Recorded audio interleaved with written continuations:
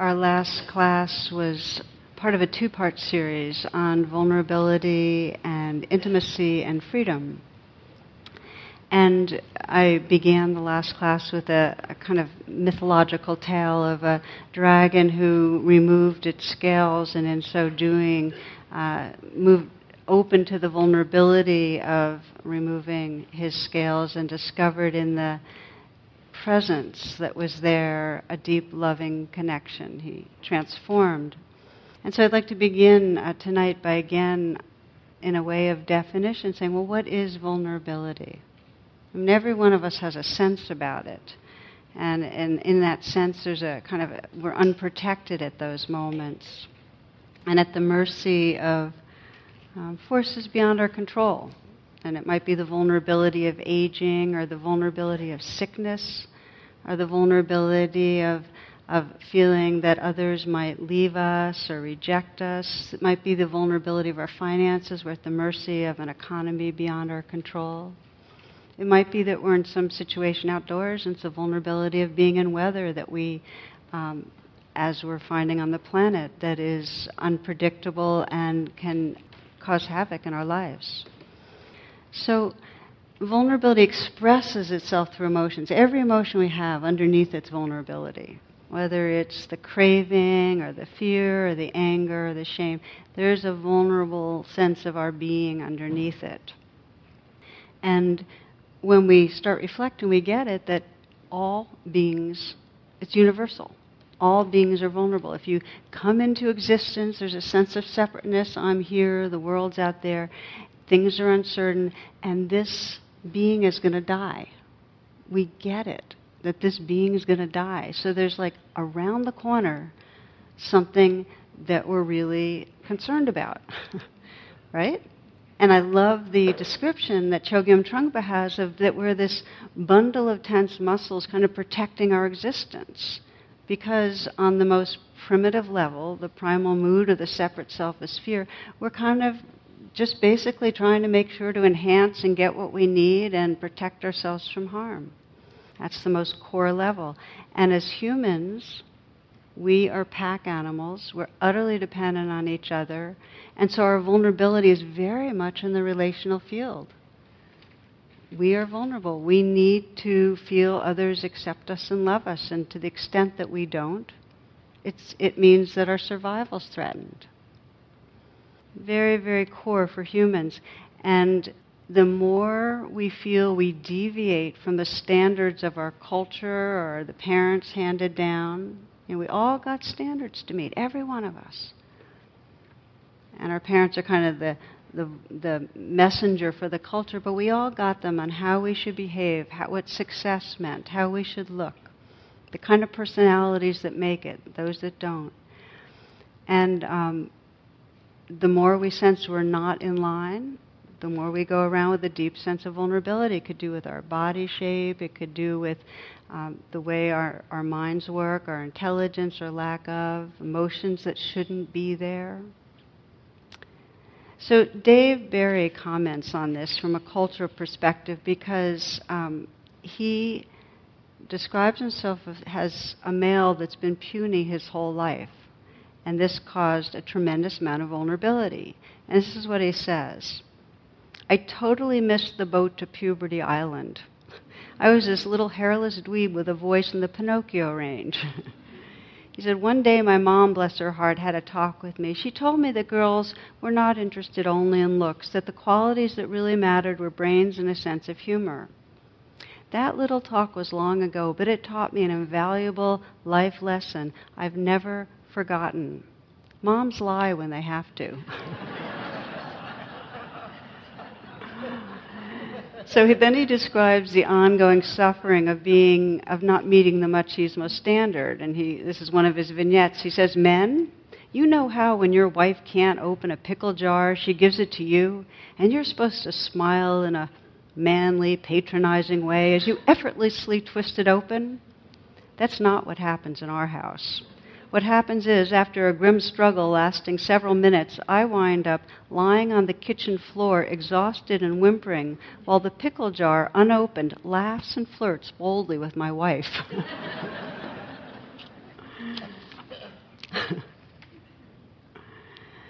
So, to different degrees, we each have our fears about not meeting the standards, about in some way being rejected, about loss. And we live with this undercurrent in us that we're not okay, that something's wrong with us, and the fear that it'll be really discovered. So one of the most important questions for each one of us is, when we begin to sense vulnerable, how do we deal with it? What do we do? And what is your pattern for handling a sense of vulnerability? Now, the challenge is that each of us has strong conditioning to armor. We have different styles of armoring. We wear different color scales and pretend and protect and so on in different ways, but we each have a strong conditioning to get away from that raw, uncomfortable experience. Every one of us has that conditioning. Yet, as we intuit deep down, because we each have this wisdom, if we can find a way to stay, to be with what we're running away from, it's in that process, in that presence, that we actually discover a deeper, richer sense of who we really are. And that the only way that we really can have freedom from the insecurity that keeps us tense is by going right into the sense of vulnerability, opening to it. We have that intuition, that it's really through opening to vulnerability that we have the capacity to be open enough to love and be loved. And the metaphor that helps me on this one, there's a kind of the image of a tidal pool.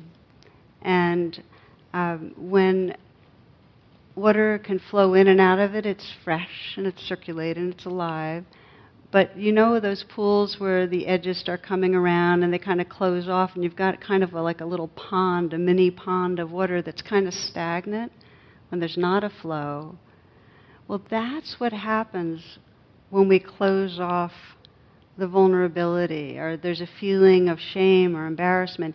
It gets kind of stagnant. It actually gets stronger rather than having that wash that reminds us that we're really the moving sea. We're not just a little pocket of water. So the challenge is, how do we stay open and let ourselves touch what's here? This is from the poet Mark Nepo. He says, "Having loved enough and lost enough, I am no longer searching, just opening. No longer trying to make sense of pain, but trying to be a soft and sturdy home in which real things can land. These are the irritations that rub into a pearl." So we can talk for a while, but then we must listen, the way rocks listen to the sea. And yes, on nights like tonight, I too feel alone, but seldom do I face it squarely enough to see that it's a door into the endless breath that has no breather, into the surf that human shells call God. I'm going to read the last part again. Yes, on nights like tonight, I too feel alone, but seldom do I face it squarely enough to see that it's a door into the endless breath that has no breather, into the surf that human shells call God.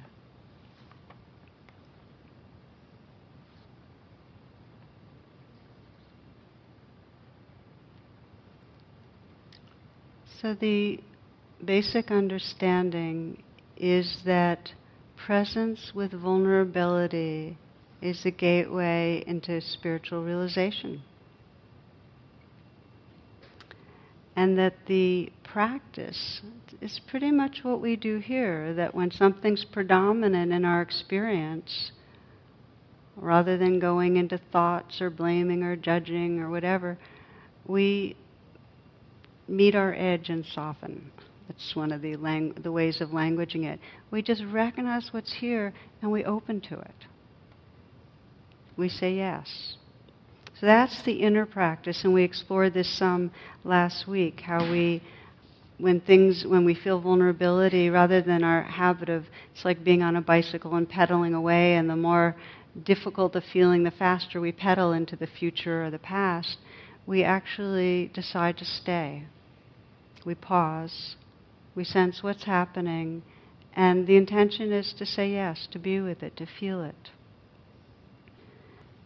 Now, the last class we explored how we do that within ourselves, and what I'd like to do in this class is expand it, because if the key to letting vulnerability be a portal is bringing the vulnerability into the light of awareness, because so much of our wounding has been in the relational field, there is profound healing possible when we can bring feelings of vulnerability into the shared light of awareness, when we can speak the truth of what's difficult with each other. So that's the frame for the rest of tonight's talk, how we do that.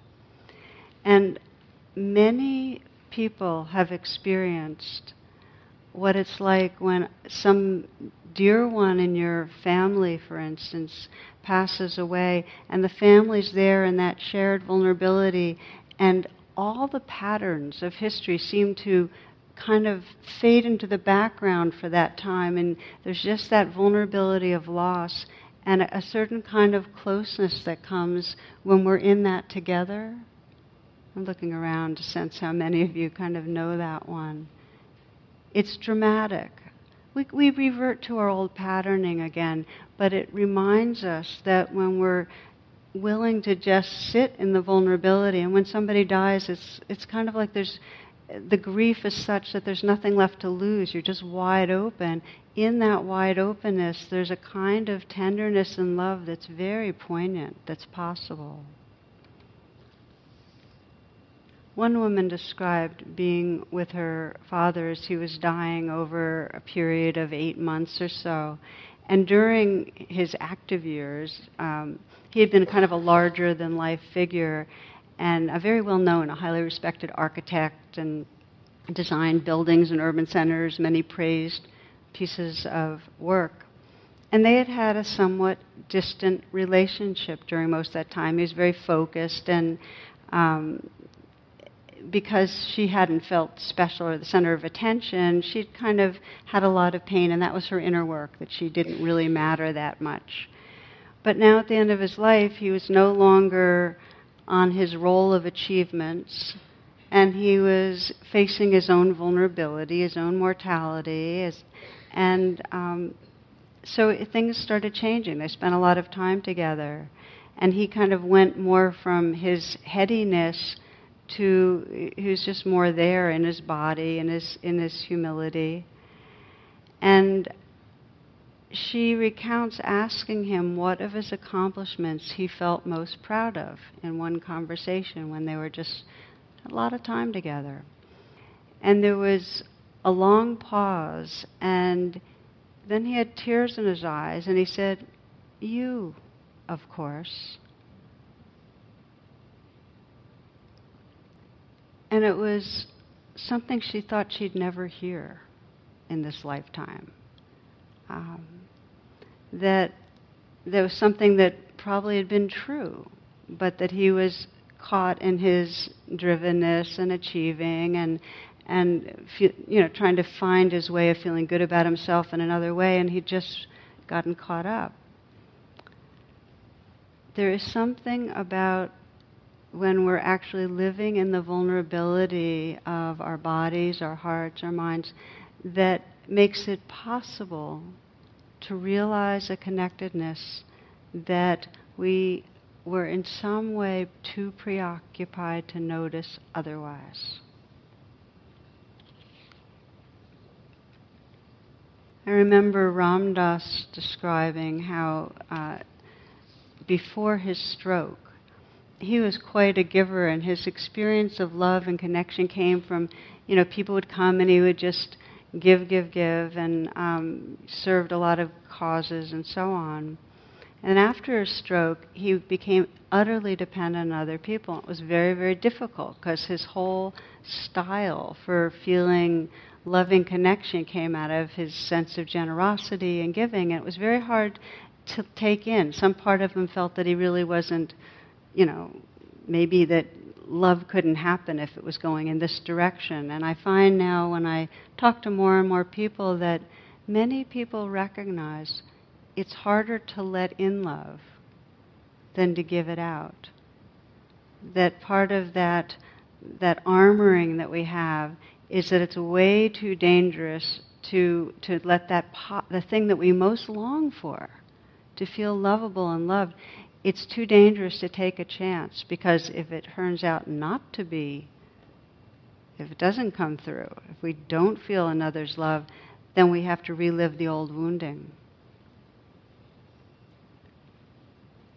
So for him, learning to let in brought him to a whole different level of being love. He said earlier when he was just the giver, it was more of an egoic level of loving. There was still a self giving to another, but when he could receive, then in the giving and receiving, in that porousness, it became again like that tidal pool where everything was washing through, and he was part of the moving ocean. Not so much separation. So most of us have a real ambivalence about intimacy. Most of us. We long for it. We want that connection. We want to feel that belonging to the ocean. And we're very, very afraid if we open up that in some way we'll be rejected, that we will be found wanting. So it's scary. And the pathway, as I've been mentioning, is to go ahead and be scared and take the chance anyway. I'll read to you one of my favorite descriptions of this. This is Adrienne Rich, and she says, "An honorable human relationship, that is one in which two people have the right to use the word love, is a process of the deepening truths they can tell each other." It's a process of the deepening truths they can tell each other. It's important to do this because it breaks down human self-delusion and isolation.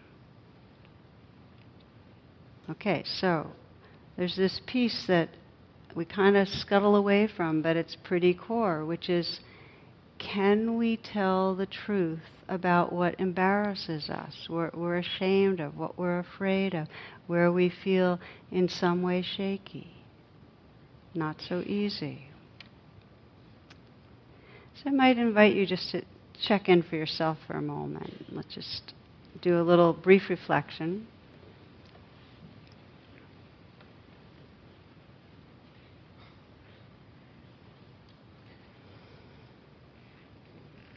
And take a moment to feel yourself arriving. Just call yourself right here. You might feel your breath.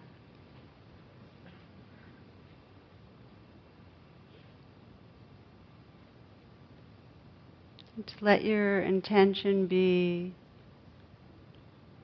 honesty, to not judge, to simply look at your life right now and perhaps sense an important relationship, person that is dear to you, that you have the intention towards closeness or intimacy.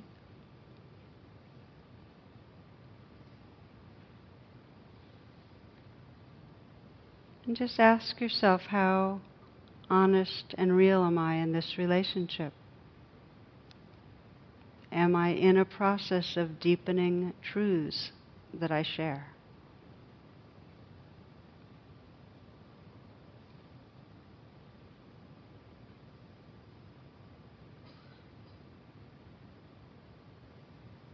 Maybe noticing what you hold back on.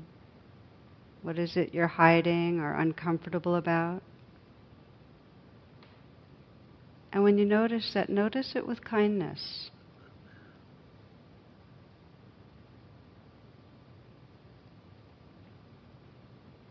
What allows this whole process of bringing the shadow into the sunlight of awareness is making it as much of a loving and warm environment as possible. So no judgment here.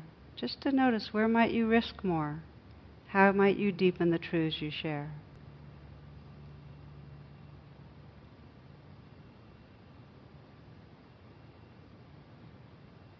If you sense something you're embarrassed about sharing with another, you might just notice, both be mindful of the pull towards wanting to go further, towards intimacy, towards opening, and also the pull away from that, to protect yourself. Just to notice it right now. The mindful recognition is the first step of opening the door.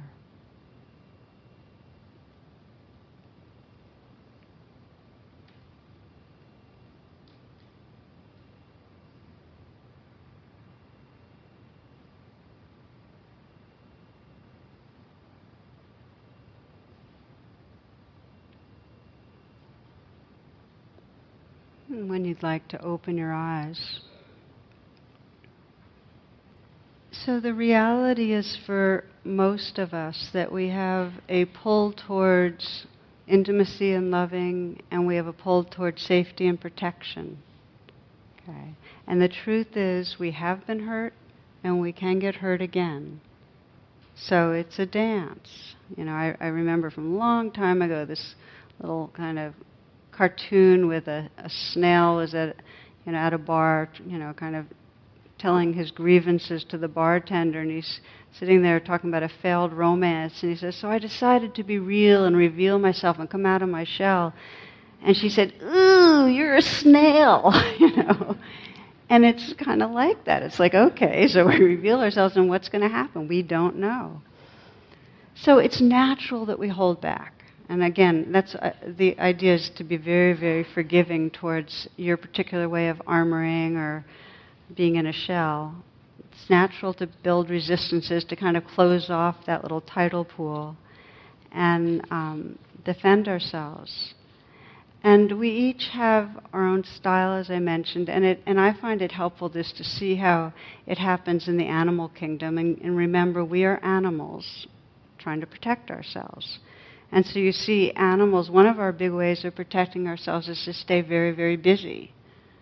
We don't hold still because it's dangerous. In that stillness, if we create space and stillness, that's vulnerability. When we step out of scheduled time, when we stop doing so much, then we can get in touch with what we've been running from.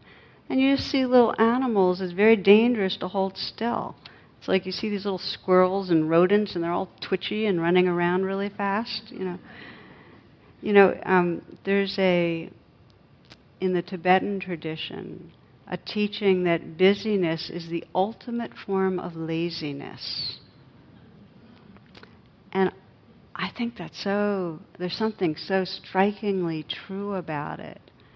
That, and I've seen it in myself, that times that I say, oh, I'm just going to get this done, and now I'm just going to get this done. In a way, it's lazier to do that than to stop doing and be with myself. Do you know what I mean by that? Our busyness, and I'm not talking about productivity, and I'm not talking about engagement, I'm talking about that doing, on our way somewhere else kind of mentality, just kind of speeding around. It's really an avoidance tactic. And it keeps us from the places that most need attention. It also keeps us from the places that are tender, and it keeps us from the places that are creative. It's called anthropological psychology, studying other cultures as well as our own, shows that when children do not have completely unstructured time, when there's no parental expectations looming over them, they actually can't develop in a healthy way. I've been reading more and more about, what is the groundwork for creativity, and you have to be able to dream, and you have to have time when there's just space to let the adventure and journey happen. When it's structured, we leave ourselves. We become this small doing self. So that's one of the ways that we armor ourselves, is in this busyness. Another one I thought I'd mention, ways that we armor ourselves, is in seeking to have power over, controlling or seeking a position where in some way we are better than or above others. And you can see in the animal kingdom, the alpha dog or the alpha gorilla, that's the safest position is when you're on top, when you're top dog, right? And so it is with humans. A couple of examples. Samuel Goldwyn says, the Hollywood film producer, he says, "I don't want any yes men around me. I want everyone to tell me the truth, even if it costs them their jobs." And then there's Jimmy Hoffa. He says, "I do unto others what they do unto me, only worse." So there's the way of using power to control. And there's been some very, very important research. To me, this is one of the most powerful pieces of research that's come out in recent months that shows that those that experience themselves as having power over others don't have as much empathy as others. In other words, power over reduces empathy. And they actually did a experiment where they could watch the compassion network in the frontal part of the brain, and they had people reflect on a time when they felt powerful and power over, and then reflect on a time when they felt powerless, and watch a certain film that would evoke empathy. And the empathy and the network that shows the activity of empathy was more activated when people felt powerless or vulnerable than when they felt powerful, as in power over. Now, this has huge implications for our culture. That those that are dominant have less empathy. It's scary what the repercussions of that are. So that's another way that we armor ourselves, is to lock into trying to be dominant or have power over. Another way that we have, that we armor ourselves is to mislead others, to misrepresent ourselves. And of course, this happens in all parts of the animal kingdom, deception. I was reading about in France, the hawks, the male hawks. There's a certain species that can pretend it's a female. It has the female plumage, and it uses that kind of deception tactic to avoid attacks and to get more opportunities to mate. And you can see it through the animal kingdom, how many ways there's this way of using pretense, but we do it too. We more than we're aware of, exaggerate our achievements. We mislead in order to avoid criticism on why we're late for something or why we weren't able to come through on something we had agreed to. And sometimes there's the outright lies. We know it comes out of fear. We're trying to protect ourselves. Story, young man named John invites his mother over to dinner, and during the meal John's mother couldn't help noticing how beautiful John's roommate was. She had long been suspicious of a relationship between John and his roommate, and this only made her more curious. And watching the two interact over evening, she really wondered if there was more to their relationship than met the eye. Reading his mother's thoughts, John volunteered, "I know what you might be thinking, but I assure you that Carrie and I are just roommates." About a week later, Carrie came to John and said, "Ever since your mother came here for dinner, I've been unable to find the beautiful silver soup ladle. You don't think she did something with it, do you?" He says, "I doubt it, but I'll email her." So he wrote down, "Dear Mother, I'm not saying you did or did not do anything with the soup ladle, but it's odd that it disappeared after the dinner. Do you know anything about this?" Later, he received an email from his mother that read, "Dear son, I'm not saying that you do sleep with Carrie, and I'm not saying that you don't, but the fact remains that if she was sleeping in her own bed, she would have found the soup ladle by now."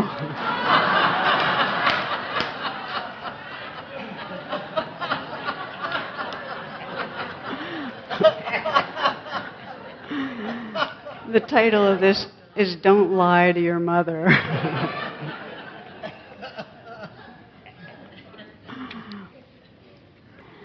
So we cover over in our different ways, and what that creates, whether it's by being busy or trying to have power over or misrepresenting ourselves, is it creates a false self. It creates a temporary kind of safety, but the deep vulnerability is still there. And what we're not bringing into awareness has a tremendous power. It's like my friend Dan Gottlieb says that when we bury feelings, they're buried alive. They're alive. They're just buried. So there's a longing in each of us to discover a quality of presence and openness where we're not at the mercy of, not identified as the vulnerable self, where the currents can move through us, but it doesn't tighten us and it doesn't block our connections with each other. So the pathway, as I've been describing, is opening to, and also the courage to open to with others. In other words, the willingness to be more real. And in that spirit, I would like to read just a short verse. This is Thomas Carlyle. He says, "It's good to use the best china, the most genuine goblets, the oldest lace tablecloth. There's a risk, of course, anytime we use anything or anyone shares an intimate moment or a fragile cup of revelation. But not to touch, not to handle the artifacts of being human is the quiet crash, the deadly catastrophe, where nothing is enjoyed or broken, or spilled or spoken, or stained or mended, where nothing is ever lived, loved, laughed over, wept over, where nothing is ever lost or found."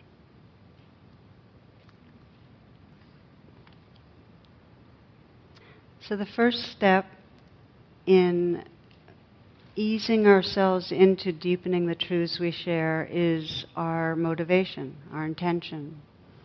And one man described it really well. He got a mantra from his 12-step mentor, and the mantra was, "Not my will, but my heart's will." He found that my will, when he lived in my will got him to keep on being defended and armored and powering over people and so on, but his heart's will reminded him to soften. So you might not have that exact mantra, but it's that intention. It's the intention when you see yourself as defending or judging or being busy or in some way misleading, to pause and say, wait a minute, what's my heart's longing here? Maybe I can take a chance. That's step number one. The step number two is that we have to, in order to share deepening truths, we have to be in touch with them ourselves. So after we've said, okay, let's put down the scale some, we have to feel ourselves. What is the vulnerability that's here? What is happening inside me? Can I be with this? Those two questions. So that's step two, is this inner listening where we meet our edge and soften inwardly, where we stay with what's there. And then the third step is, when we can, and in whatever way is possible, to begin in relationships that are conscious relationships, where it feels like it's a wholesome thing to share our truths. So I'll give you an example. We know when we're in conflict. You know what it's like when you're in an argument, and in the middle of the argument, you all of a sudden realize that actually you're wrong. You know how hard it is to... It's an awful feeling, isn't it? Well, we know what that's like. It's very hard when there's tension with another person. That's when it's hardest in a way. And yet it's the very naming of the vulnerability that's there that actually can begin to soften hearts and begin to open up things and have a deeper understanding. There's a couple years ago, I worked with, and they'd come to me when I was still in psychotherapy as an active therapist, because their marriage was going downhill. He was a fine carpenter, and he had contracted Lyme's when they were on a vacation, and many of you know Lyme's can be horrific in what it does to a body, and for him, you know, his fatigue and aches got increasingly bad, and his fingers got swollen and stiffened. He couldn't do his work. And so, you know, he felt like he just dropped into this depression and shame, because as a man in this culture, he was supposed to be providing and being able to do his work. And so he really got locked in, and his wife, Margot, would do what she could, and she ended up working overtime and making meals and cleaning the house. But her feeling was, I'm unappreciated, I'm never enough. So there she was he was feeling incredibly vulnerable and ashamed, and he felt like her attitude in some way was deepening his shame. Like she was reinforcing that he wasn't being the man he could be, and she was feeling like, doesn't matter how much I do, I'm still not enough. So they were locked into their experiences. So I had them do what we do in couples work, was begin to name their truths to each other. And he let her know how much shame and frustration he felt about being sick. That he said, I feel like I'm a wimp who can't be counted on for anything. So he was living in a very small, vulnerable place. And that allowed her to begin to share. She started out sharing about feeling unappreciated, but then his realness dropped her deeper, and she blurted out, I've just felt so helpless. You've been plagued by sickness, you the person I love, and I can't make you feel better. And I don't know when it's going to end. And so she expressed the depth of her feelings of deficiency. I can't help you, I'm helpless. When the sharing was complete, they were holding each other and weeping, because they had moved from, you make me feel, to, how can I help? By going right into their vulnerability and letting each other see, their hearts broke open.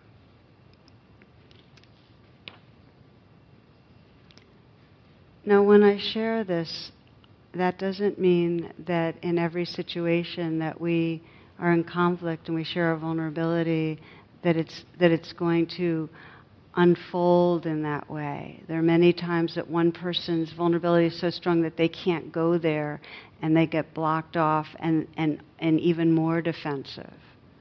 And so it takes a lot of practice to be able to share and listen and respond. But one of the most beautiful experiences that we can have in our life is to be with another person and be willing to sit in that shared place of where we're afraid, where we're ashamed, and discover that quality of beingness that's larger, that holds it. The loving goes very deep then. We realize who we are beyond the scared or shameful self. And it happens because of an awareness that's larger than that sense of separate self. I've seen this is the power of 12-step programs, where if we're alone with the shame of being addicted, then it just ends up proliferating. It's like that tidal pool. It gets really stagnant and thick. If we can bring it into the larger community, we sense it's not my addictiveness, it's just our shared tendency to cling and grasp. It's powerful in 12-step groups. I'll share another story that I loved about speaking truth. And this was in San Quentin prison, when there was a meeting of a group of Gyoto Tantric choir, the Tibetan monks that are famous for their singing. And they were meeting with some of the gospel choir at San Quentin. So here's this meeting that goes on, and the members of the San Quentin Gospel Choir were all African Americans, many of them large men who had worked out with weights and in their years in prison had been born again, touched by the Spirit of Jesus. And their songs were testimonial to the depths of their suffering, to that vulnerability and the light of the gospel that awakened in them. But the organizers of this meeting had a fear. And I'll read you. They said they feared that the Tibetan monks would appear to be merely foreigners and heathens to these newly awakened Christians. And when the heathen monks, in quotes, arrived, the contrast was even more apparent. Dwarfed by the African Americans was a group of small Asian men wearing maroon skirts. The question was how to bridge this gap. And the solution was an inspired introduction. Here's what the sponsor said. Almost all of these Tibetan men who have joined us today have spent years in harsh prisons. The communist Chinese army not only imprisoned them for expressing their beliefs, but tortured them as well. Somehow they were released or able to escape from prison. Then to find freedom, they walked across the Himalayas, the highest mountains on earth. Some tied rackets on their feet because they had no good shoes, but even now they're in exile. They're forced to live far from their home, apart from their families and community, and they don't know if they will ever be able to return. What has kept them going through all of their struggles have been their songs and prayers. This is what they will sing for you today. In an instant, the gospel choir and the Tibetan monks looked at one another with eyes that shared the vulnerable depths of human sorrow, and they found understanding. Each group sang to the other from the heart, and when their music was finished, they came together to hug and embrace like long-lost brothers.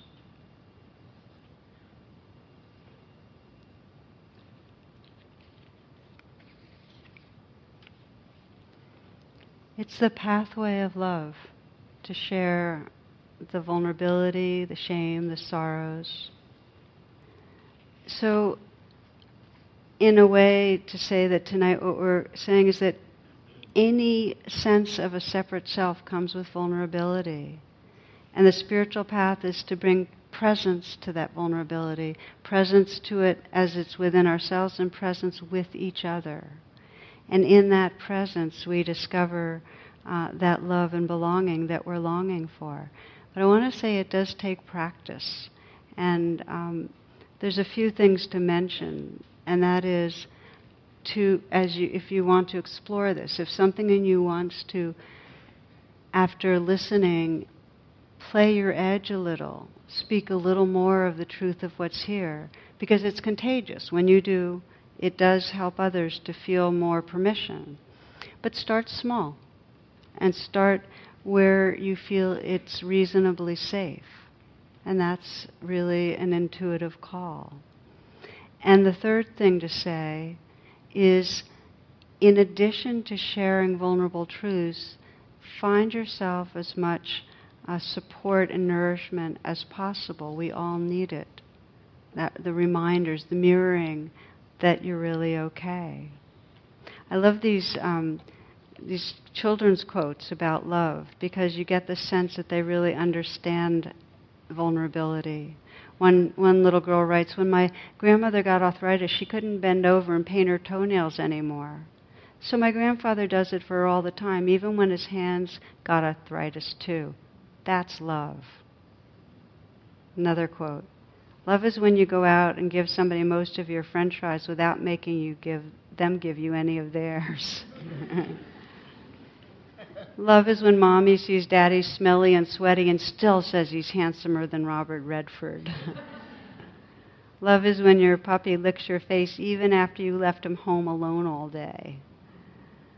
I know my older sister loves me because she gives me all her old clothes and has to go out and buy new ones.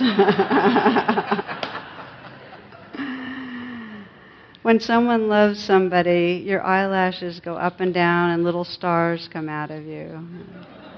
I'll read you one more. You really shouldn't say I love you unless you mean it, but if you mean it, you should say it a lot. People forget, and it's good for them to get reminded. So this is the pathway, and it's really important to know that if you feel drawn to taking the risk and getting more real, if there's something in you that senses that what you can't communicate controls you, okay?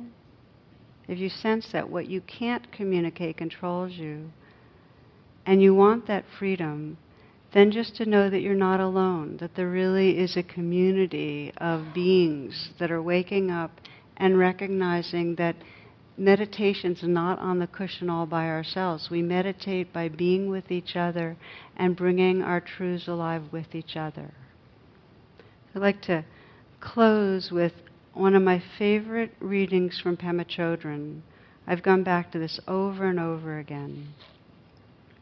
She writes this. She says, spiritual awakening is frequently described as a journey to the top of a mountain.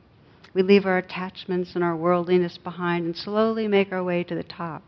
At the peak, we transcend all pain. The only problem with this metaphor is that we leave all the others behind, our drunken brother, our schizophrenic sister, our tormented animals and friends. Their suffering continues unrelieved by our personal escape. The process of discovering bodhicitta, and that's a Sanskrit word and it means the awakened heart, is the journey goes down, not up. It's as if the mountain pointed towards the center of the earth instead of reaching into the sky. Instead of transcending the suffering of all creatures, we move toward the turbulence and the doubt. We move into the vulnerability. We jump into it.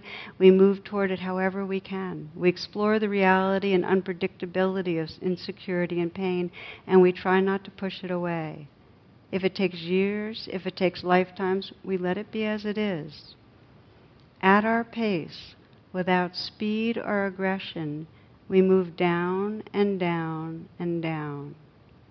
With us move millions of others, our companions in awakening from fear. Right at the bottom, we discover water, the healing water of bodhicitta, of the awakened heart. Right down there in the thick of things, we discover the love that will not die.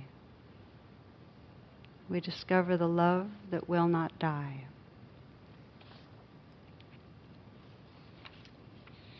So let's reflect together for a moment. Let's close tonight with a reflection that will allow you to sense how this can be a real and alive part of your life.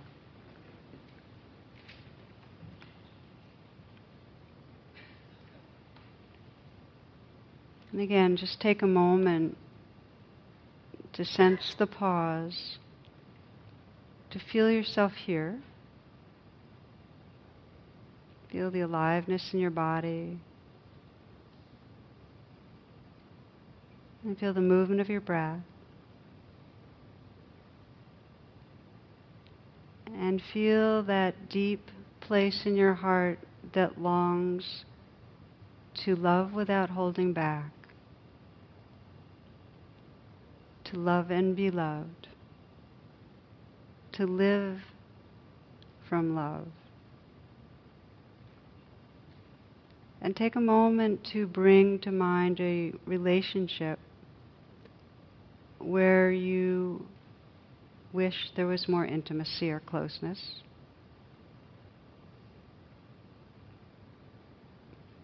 A relationship that has, you sense, enough safety to explore going further and being yourself, including vulnerability.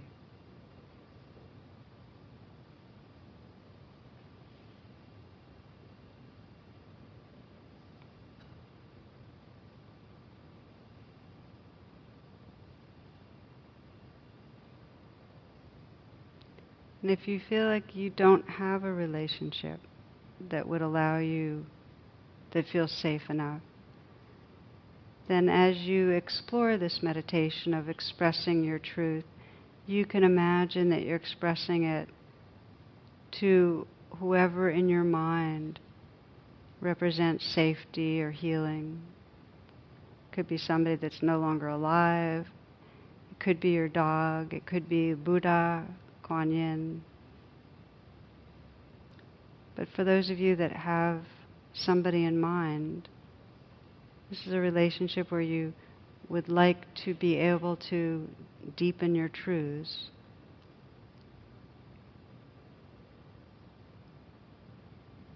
And just bring to mind a typical situation that might bring up vulnerability for you with this person.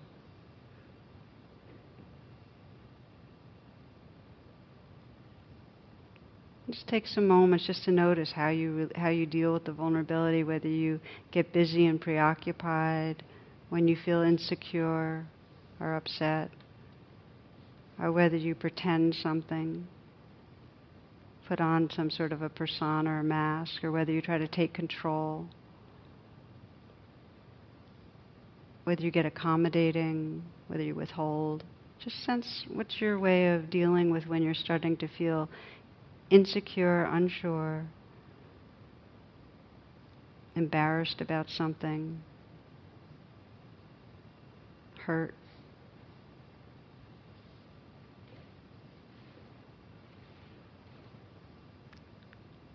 And just notice under the armor, what is it you're covering over? What is most asking for attention or affirmation? Just sense what's going on there. If you were going to share a deepening truth, what's the vulnerability that you'd name? Is it that I don't trust that you really care about me, or I don't feel special, or I feel like I'm never enough for you, I don't come through, that I want to be close and you don't want to be close? What's the fear or the yearning or the truth that you're covering over or not saying? What are you ashamed of, embarrassed about? As you pay attention to this, just offer some kindness inwardly. Just take a moment to meet your edge and soften inwardly. And you might put your hand on your heart and just in some way send a message to that place of vulnerability. It's okay. It's okay that it's here. This is not my vulnerability. This is our shared fear. And as Pema Chodron described, this is part of going down and down and down. And you're not alone.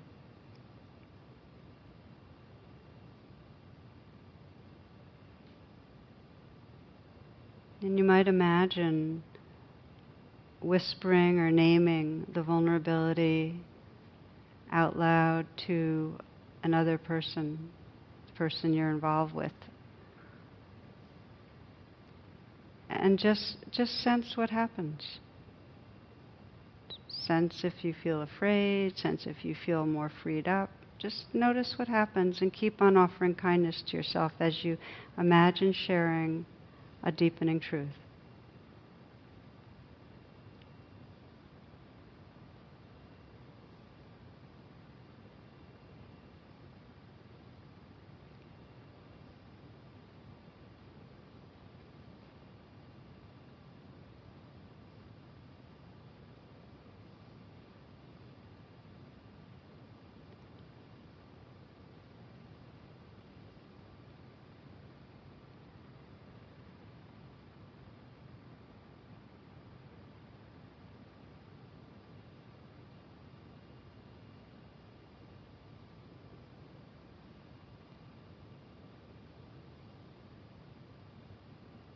At our pace, we move down and down and down, and with us, millions of others, our companions in awakening from fear.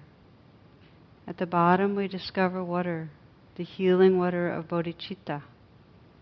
Right down there in the thick of things, we discover the love that will not die.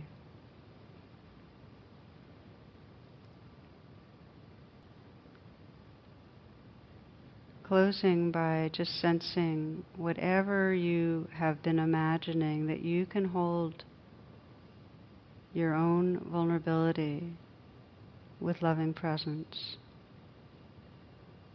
And that as you begin to share and bring into the light of awareness with another, there's a possibility of this deepening love, of discovering this love that will not die.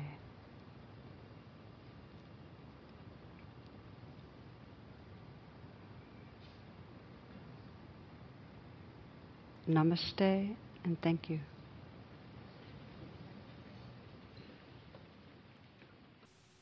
For more talks and meditations, and to learn about my schedule or join my email list, please visit tarabrach.com.